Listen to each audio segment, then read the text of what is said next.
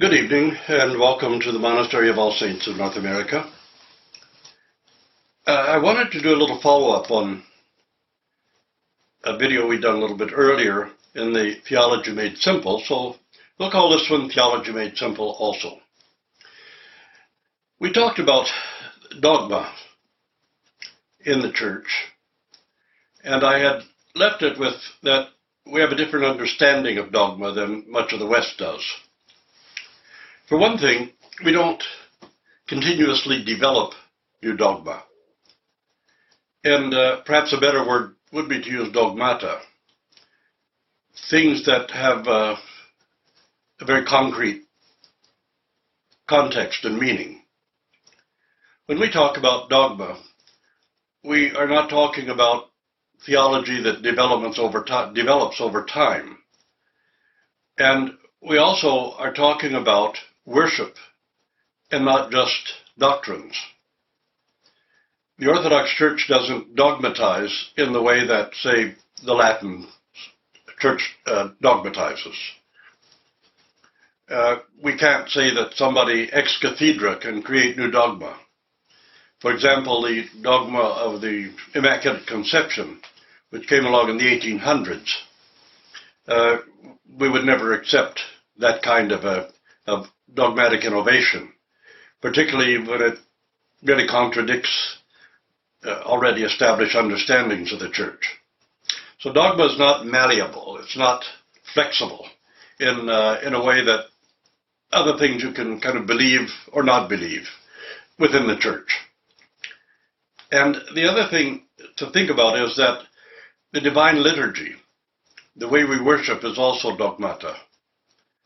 The things that are revealed in the divine liturgy, but something even more profound, is that when we come together as a community of believers to worship, and we worship in Orthodox fashion, because there's nothing in the liturgy which does not teach and reveal, and which cannot penetrate the heart with greater understanding. And we do this together in community. Our Lord Jesus Christ said to have love amongst ourselves, not to have love for myself. So when we come together in community, we begin through worship to express love for our neighbor and an unselfish love. Now, if parish life was conducted as it should be, we would find ourselves growing in an unselfish love in a community. And from that experience in unselfish love, we could radiate that outward to the rest of the world. This is also dogma.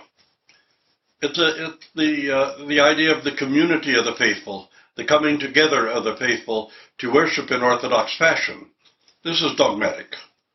So when we talk about dogma, we're talking about the whole scope of Orthodox Christian life and of worship and of our profound understandings of the Incarnation, the reason for the Incarnation, and all that the Incarnation implicates in the whole path of our salvation, of our redemption. And this is not something that's developed over centuries. It's something that is always there, always present, and it is expressed in worship itself. When we worship in Orthodox fashion, we express the mysteries of the faith, the mysteries of redemption. And it's not simply to say we have some dogmas written in a book and we memorize them.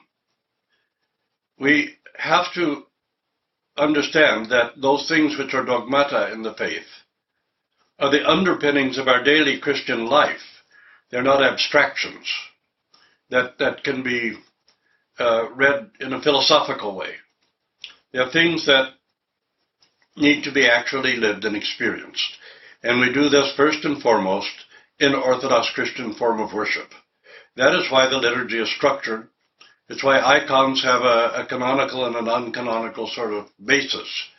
Those icons which reveal the faith, which reveal the actual meaning of the divine scripture, these things we might call dogmata. The Western style perverted icons simply cannot fall into that category and cannot fill it, because they do not reveal to us that which the Church holds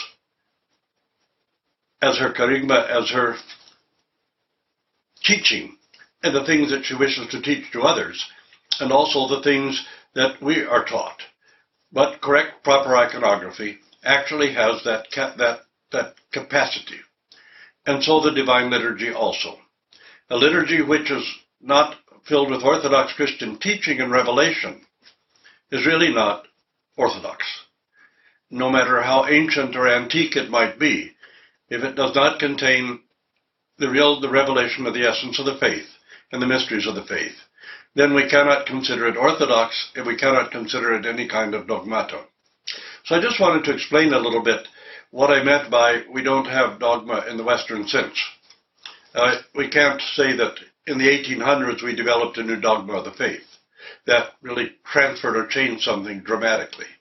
We can't say that any one person could ever create dogma, or that really that we do create dogma. We express, expound, explain those things which are held as dogmata, which were given to, once delivered to the saints, and are expressed through our worship and our prayer, as well as in words in written textbooks or in philosophical explanations.